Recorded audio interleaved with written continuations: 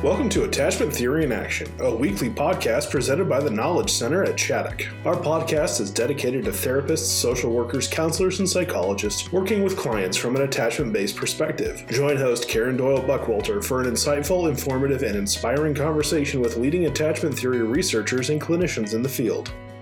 Today, Karen is joined by Michael Trout and Lori Thomas for part 1 of their discussion on Trout's 7th video, The Hope-Filled Parent, Meditations for Foster and Adoptive Parents of Children Who Have Been Harmed. All of Michael Trout's videos and books are available at the TKC store at tkcshattuck.org. Get a 20% discount on all Michael Trout materials when you type Trout20 at checkout. That's TROUT and the number 20. Part 2 will be released on March 10th. So hello out there, listeners, and welcome back to the Attachment Theory in Action podcast. I'm Karen Doyle Buckwalter from Shattuck, and I am your host for the podcast. So it's so good to be back today with our continuing series with Michael Trout.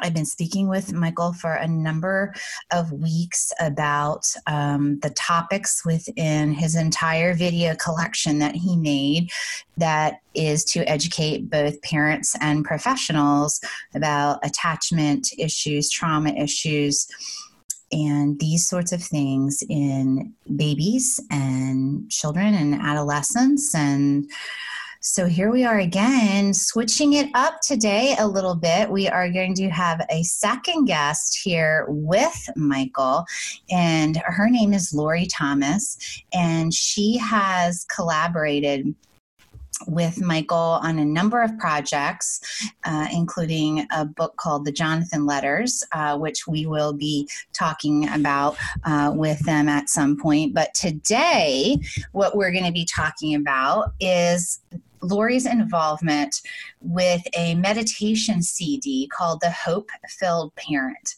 Meditations for Foster and Adoptive Parents of Children Who Have Been Harmed. And Lori contributed some poetry to this work, and that's why we're having her join us on the podcast today. So, of course, you all know about Michael's background. I've had him on repeatedly, and Lori's been on the podcast before too, but I do want to share a little bit of Lori's background since some of you may be less familiar with her.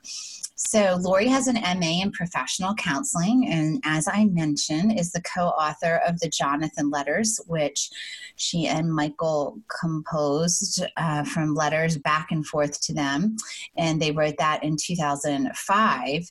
It's a book about caring for and adopting a child with attachment difficulties.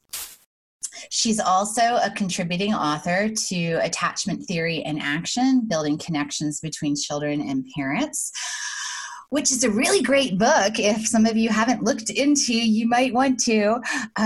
She is an active advocate and public speaker on children's issues. She's the mother of 7 children, 3 through birth and 4 through adoption. She served on the board of directors of the Association for the Treatment and Training in the Attachment of Children for 9 years. Lori's energy, knowledge, and warmth have made her a sought-after speaker for many groups involved with foster and adopted children. She lives in Northern Virginia with her husband, Paul, their youngest child, and 2 dogs. And she currently, since finishing her master's degree, is a counselor in residency at Emmaus Family Counseling Center in Ashburn, Virginia. On a personal note, Lori is one of my dearest, closest friends and has taught me so much about being a therapeutic parent and just about being a parent in general. And so I'm so happy to welcome her along with Michael to the podcast today. So we'll be back in just a few seconds with the beginning of the interview.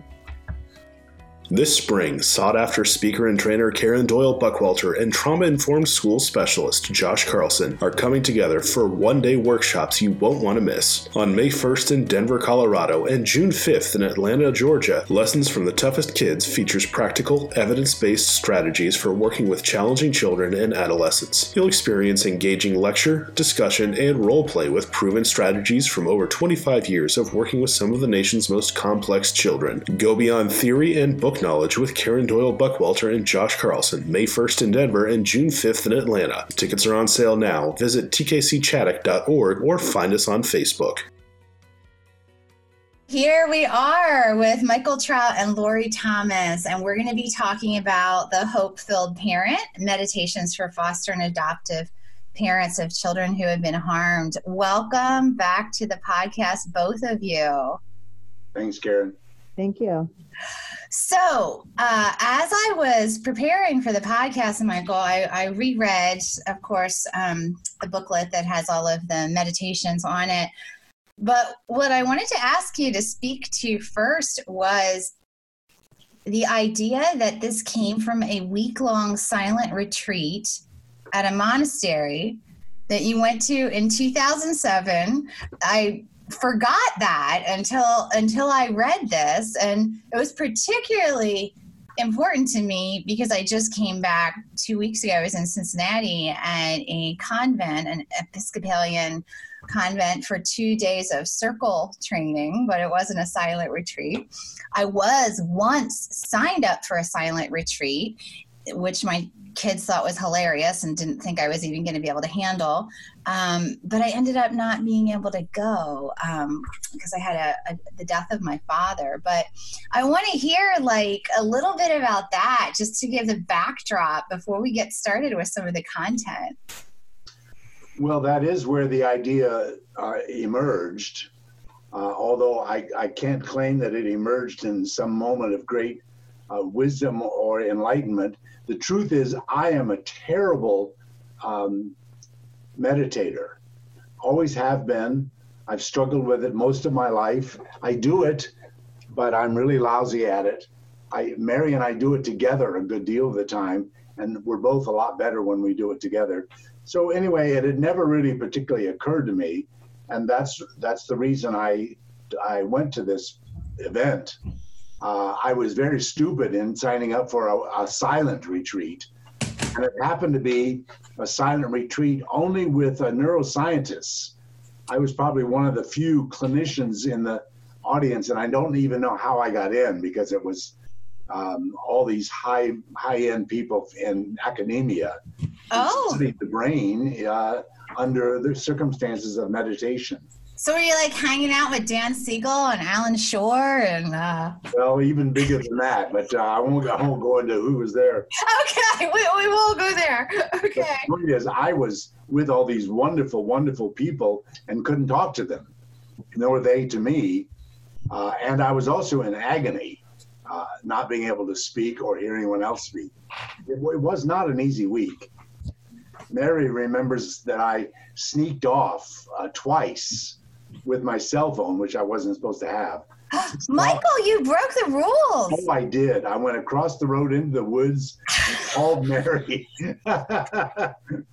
So oh my gosh. This is my way of demonstrating that I'm not exactly an expert on meditation. But what I did have an awful lot of experience in is sitting with families who were really, really suffering. Yes. And trying to imagine what in the world would help them beyond what little bit I could offer. And as anybody knows who's ever been a part of a family with a child with a very severe disorder, an adopted child, usually a very severe disorder related to early loss and trauma. As anyone who's ever been in a family like that knows, and as anyone who's ever tried to help a family like that knows, wisdom does not abound. And I'm not even sure wisdom even helps. So I had sat with families, I had tried to help, and I was looking for something else that would help. And I was hearing them say things about what time they got up in the morning, or how often they got up in the middle of the night, or something that would get them in silence, get them where there wasn't a screaming child making mayhem in the kitchen. And it was the combination of those stories, my wish to be of some kind of help, and this week of silent retreat that all came together to make me wonder whether I could write, with the help of some others, some meditations could put them on a CD, could add some music, could have some of the meditations actually read by little children, preschool children.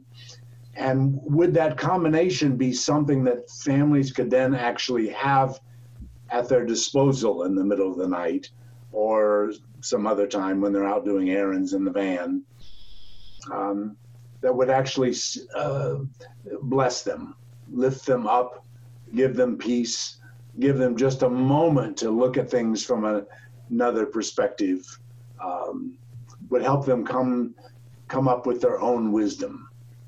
Mm-hmm. So that's a long-winded way of saying how I did it and why I did it. You're never too long-winded, Michael. We can just listen to you go on for a very long time. So, and you called on some colleagues and some friends. We have Dan Hughes also contributed to this. You have family members who contributed to this.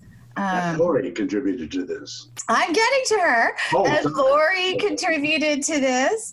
And Lori, I want to, we talked about listeners before the podcast started, prioritizing Lori's role as an adoptive parent and a parent of children that have had difficulties in their own histories, trauma, etc., but that she's also now a therapist. So we're prioritizing her role as a parent here and participating in this interview, but also want her to be able to chime in her other role as a therapist as well as she chooses to.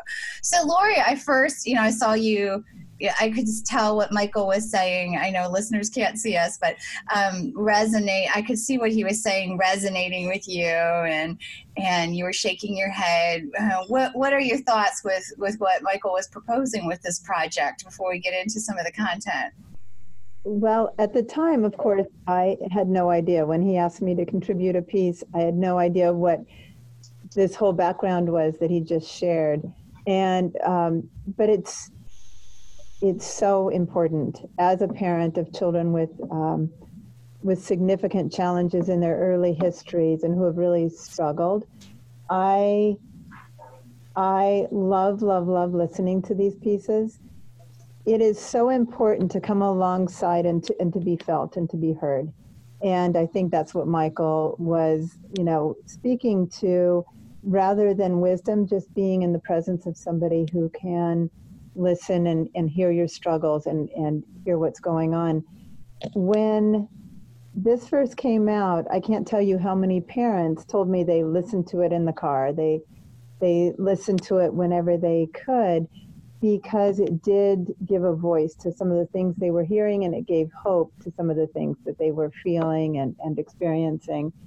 And I think it's so vital that parents know that they have somebody that has been there and who kind of feels what they're feeling, who can partner with them in a way. But it also is nice to have that voice that they can listen to anytime they want when someone's not available. And so having these meditations is really special in that way. Yes, and I think, one of the things that parents have said, and I use the CD a lot in all of our in-home intensives. We usually open with one of the meditations in the morning. I often use them in training groups, and I think an overwhelming response that I've often had is, he gets it, or she gets it, which is exactly what you're talking about. Feeling like somebody out there gets how hard this is, how challenging, how difficult. And, as we were talking about this, even though it's focused on meditations for foster and adoptive parents, there's a lot of it that's relevant for any parent, like needing to just settle in and find a space to just be quiet and listen and not feel, oh my gosh, am I the only one that thinks this is this hard? It seems like people on Facebook are doing a lot better than I am. So I do also want to say, I think there's so much relevance to just parenting in general. And, you know, I think, Michael, 2007, that was before things were catching on, I think, as strongly as they are now with mindfulness and meditation practice. So this seems like you were definitely on the early end of that. And it's before there was so much talk about reading the mind of the baby. Neuroscientists have better words for fancier words than that. But part of my hope always was, as an infant mental health clinician, was to help moms and dads try to imagine what is inside their baby's heart or mind when they do whatever they're doing at the moment. And one of the things I've liked about this CD is the use of little children's voices, because as it turns out, if you can get a parent to be really, really, really quiet for a minute, which the music and the meditation does, and then have them listen to a child speak to them in that quiet about what's in their heart, boy, empathy sometimes can increase, if not skyrocket. And that alone, no brilliance, no wisdom, no answers, just the increased empathy can sometimes make a big difference in the family. Yes. Is there anything you'd want to add to that, Lori? How can you add to what Michael Trout says? Yes, I think that's absolutely, of course, that's absolutely correct. And getting to a point where you can feel that is so important. And, you know, you talk about parents trying to find that quiet place. It's so important for parents to find a quiet place and spend this time. And I don't know how many parents share that they, you know, the quiet place becomes the bathroom, any place where they can lock a door and go hide. And we need to give, I think, parents, and as a parent, I felt this, permission to do that. It feels like the parent is always on. The parent needs to hear that it's okay to go and spend that quiet time, that their needs to refuel and recharge and gain that perspective, gain that level of empathy. It's so important. They can't pour out what they don't have. And so finding that time to gain that is really vital. Mm-hmm. Yes, absolutely. I think that's a good lead into the first one. Michael, I get tired and I forget is the first one. I'd like to hear why you chose that as the first one, because what I know about you is nothing is just by chance. And then I would like to have you read it, and I would like to say that I've used all of these so much, but I have used this one also for therapists and helpers and just everybody, not just parents. And so I want to know why you chose to put that one first, and then I'd like if you would read it for our listeners. And you may want to think about when you put the podcast finally edited together, just playing it rather than having me read it, letting people listen to it from the CD. By the way, the last thing you said, I just want to lift up. I've tried using this a few times with school teachers, clinicians, and others who have nothing to do with the intended purpose, and have been very surprised at their reactions. They do, yes, for some reason, really tie into the feelings of impotence that arise when you not only don't have the answers to how to help this kid that's writhing around on the floor of your classroom or your living room, but you're starting to feel the impotence that goes along with not knowing the answers. And it's dragging you down, and you can barely lift up your face, much less your spirit. You don't know what to do, and you know you don't know what to do, and it's killing you. So that's part of why I wrote this, and it's part of why I chose it for the lead meditation on the CD. I think it's a big, big deal that we get so worn out And when we get worn out, one of the first things to go is our empathy, followed quickly by our wisdom. And so pretty soon we don't even remember why we're doing this. We can't remember why we took this kid. We sure can't remember why we kept this kid. We're kind of thinking about maybe not keeping this kid. We're kind of thinking about calling child welfare and saying, come get him, because we really don't remember who we thought we were that we could help. That's a better place to be. Yes. So shall I read? Yes. Okay. Okay, so I get tired. Real tired some days. Wiped right out, to tell you the truth.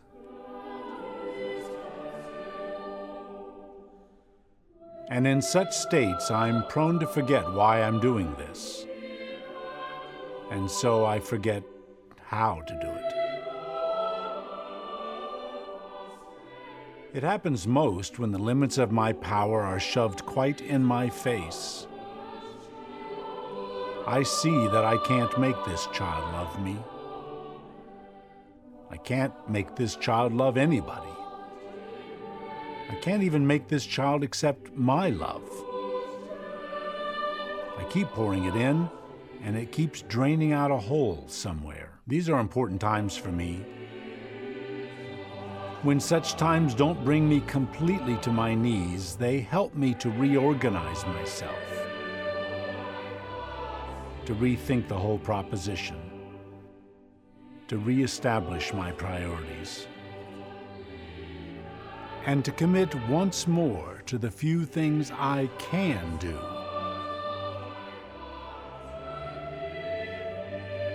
To love a child that others didn't so well. To pour into this vessel what I can. To be ready for the slightest hint of tenderness growing in this child, while not needing anything back. And to not punish him today for being exactly who he is. An injured baby, clumsily trying to find his way. Let me today be a witness. Let me give up rights to the outcome. Let me suit up. Let me show up. Let me be the carrier of hope for a child who has little of his own. But mostly, let me just be there. That's so good. Yeah. Now, had you written this earlier, or did you write this specifically for this project? So what I'm asking, are these some of these things that you had written earlier that you put into this collection, or the things in here you wrote specifically for this, or a combination? No, I'm afraid I had to do it all at once. Wow. Along with several other contributors. Yes. Where my role only was to edit what they sent me from their own wisdom and experience. Yes. Could you trying to think well Lori, did you have anything that you wanted to add to the reading of that? When I first was raising a child and I was looking for a little bit of hope and was blessed to be connected with Michael Trout, it was an amazing, amazing thing. And one of the things that he prepared us for is written of in here. He writes, to be ready for the slightest hint of tenderness growing in this child. And it was amazing to be able to watch a child and catch little things that we might not have caught otherwise. Oh. I think it makes such a difference when you're prepared to catch just little hints that something is happening, that something is changing, rather than wait for everything to come together. Kind of goes with Kim Golding's house model of parenting, where the child's ability to actually be in control of their behaviors comes kind of at the top of the house, but there's so many things that come to attunement and building of that secure base before that. And to watch for the little hints, the little bits, the little glimmers of hope that something is changing is so powerful. And being able to accept that and recognize that was really big in our parenting journey. And I think this speaks to that. When you're tired and your stamina is gone, and then you see a little glimmer, a little change, a little bit of the way a child reaches out and touches you that's just a little bit different than it was the day before. It's just gives a spark of energy that is amazing. And this meditation really speaks to that hope. Pretty powerful. Yes. I want to talk about the line that says, "Let me give up rights to the outcome." And I would like to talk about that from both a parent perspective and a clinician perspective. So, Michael, let's hear your thoughts about that. Well, it's one of the awful manholes into which many parents fall, but particularly parents who get into this crazy making world of love, trying to love a child who doesn't want to be loved.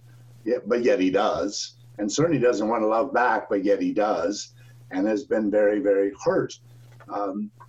I think that there is a kind of contract that parents presume, and we have every right to presume, that when we birth a child or adopt a child, things move along. We pour really good stuff in, we make good meals, we give them good nutrition, and we cuddle them, and we talk to them, and we empathize with them, and pretty soon they get big and strong in their bodies, and they get big and strong in their minds and their hearts, and then they make us really proud someday, and then we cry, and they graduate, and we can stand back and think, look what we did. Few parents would acknowledge that they expect that, but most of us do. And boy, do these kids take that contract and shove it right in their face. They do everything but do a dance and say, yeah, I fooled you, because you're not going to get any of that. And so what's the answer? I think maybe a part of the answer is to back away 6 steps, take note of what we were expecting, that we were expecting this parental contract to be fulfilled, and we don't get to. We just flat out, with this child, we just flat out don't get to expect. We may still expect an outcome, but we don't get to expect that we'll have much to do with it. We no longer get to expect that there's a direct link between our behavior and things getting better this afternoon or even next year. They probably will, maybe they won't, but we sure can't draw the line of efficacy very clearly at all. Because if we did, we'd also then have to take the blame for what happens next year is that child that we poured all that into is in a residential treatment center because we couldn't handle him anymore, and neither can anybody else. That's the outcome? If it is, then if we took credit for the good stuff, then we're going to have to take blame for this. Mm-hmm. The truth is our efficacy is suspect, limited with these children. Mm-hmm. With all children, again, in some regard, I keep thinking about that too. I know I love Harriet Lerner's work, and she writes about, I just don't think any parent should take credit for anything either way, because you just really don't know. She writes that she's seen children with perhaps not what she would have seen as stellar parenting do fabulously, and she's seen kids with really seemed exceptional parents do very poorly, and you just don't know. But giving up rights to the outcome, what are your thoughts on that, Lori? Because we all live by this great myth that you like work hard, pour into the kids, and then, you know, we'll all just live happily ever after. Well, the joy of my life is that I have 7 children with a variety of outcomes.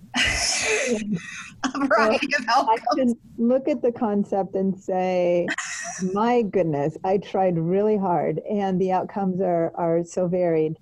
And sometimes I see things turn around at different stages. You know, life is over when life is over, and not until then. Yeah. And so adjusting expectations as we go along, I think, is very important as parents.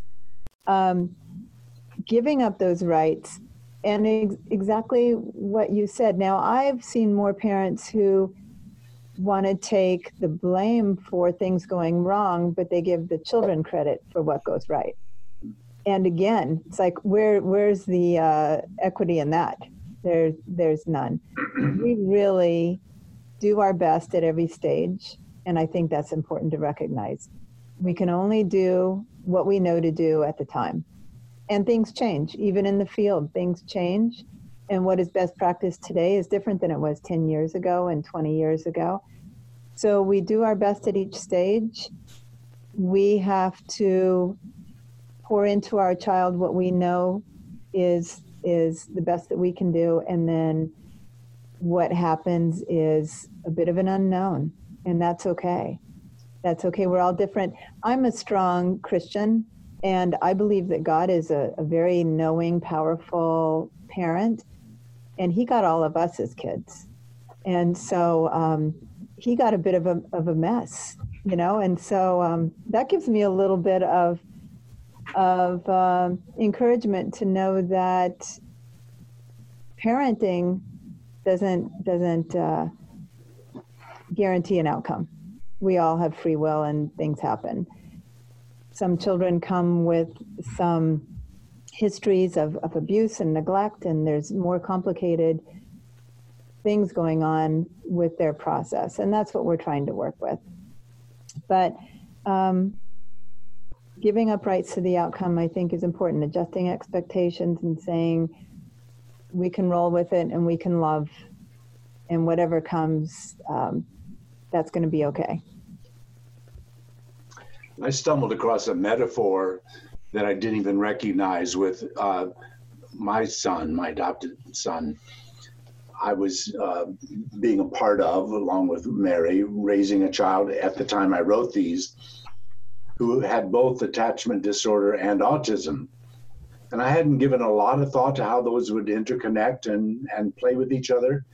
The attachment disorder arose out of his lying in a uterus for 9 months of a mom who had given away her 8 previous children, one at a time. I'm quite sure that had a profound effect on him to be inside a body like that. And then he was taken away from her as well. She gave him away, rather.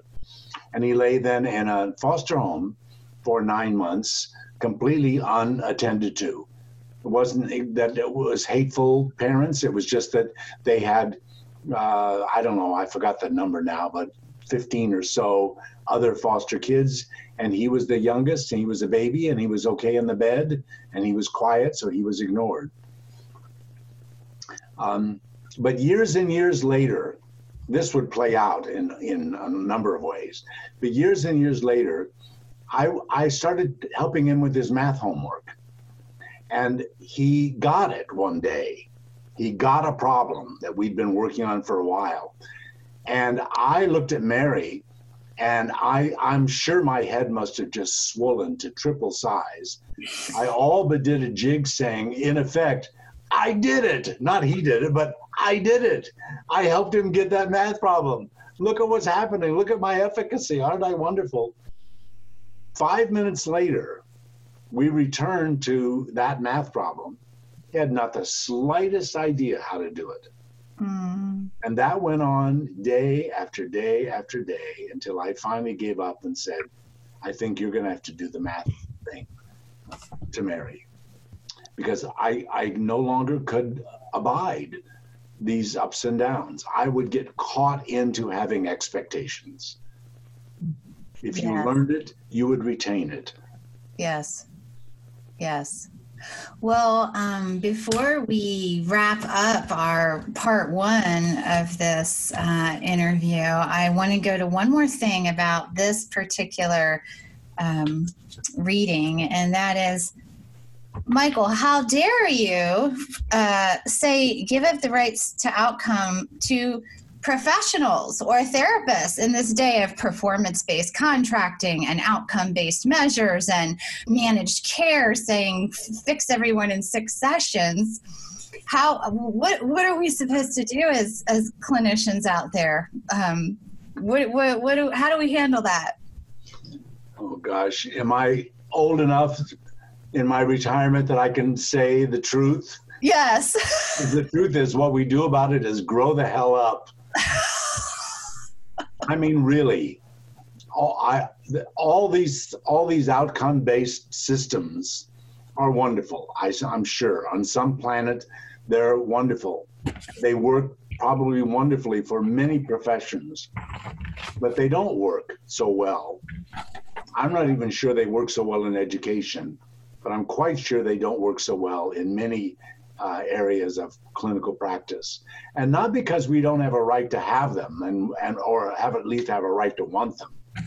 Not because it isn't noble for somebody one of these days to figure out exactly what works and only do that from now on. I think that's all just lofty as can be and wonderful and so on. It just doesn't happen to work that way. It doesn't. It sounds kind of outrageous when you state it that way, but it is what it is. And I'm convinced I wasn't being entirely sarcastic when I say what we need to do about this is grow the hell up, because I'm afraid it is our need, not the patient's need, not the child's need. It's our need to prove the connections between intervention A and outcome A. It's our need to feel strong and efficacious and to be able to link things that we do with what then happens. It's our need that has caused this to happen, this era in which we think we can measure everything, and things are only worthy to be done if you can measure them and show that they did what they were supposed to do. Yes. It is, in other words, boy, dare I say it, it is selfishness on our part, on the part of we clinicians, because we want to feel good, and we can feel best if we know exactly what we're doing all the time, and it comes out well. Mm-hmm. Mm-hmm. And it's sometimes imposed by external systems on to clinicians, but except, take what you just said and break it down, and you see that those external systems were devised by people just like us. Yes. So it's just a macro of us. Yes, yes. All right. Well, we are going to take a short pause here. We're going to take a break and at the moment, and we will be coming back with part 2 of talking about the Hope-Filled Parent Meditation CD. Thank you for joining us for this edition of the Attachment Theory in Action podcast. Please follow our site, tkcchaddock.org, or subscribe on Apple Podcasts, Google Play, Spotify, or Podbean for future episodes. If you enjoyed our podcast, please leave a review and share with your professional network. For additional resources, training opportunities, and blogs, please log on to tkcchaddock.org. We hope you'll join us again as we continue to explore the world of adoption, trauma, and attachment theory.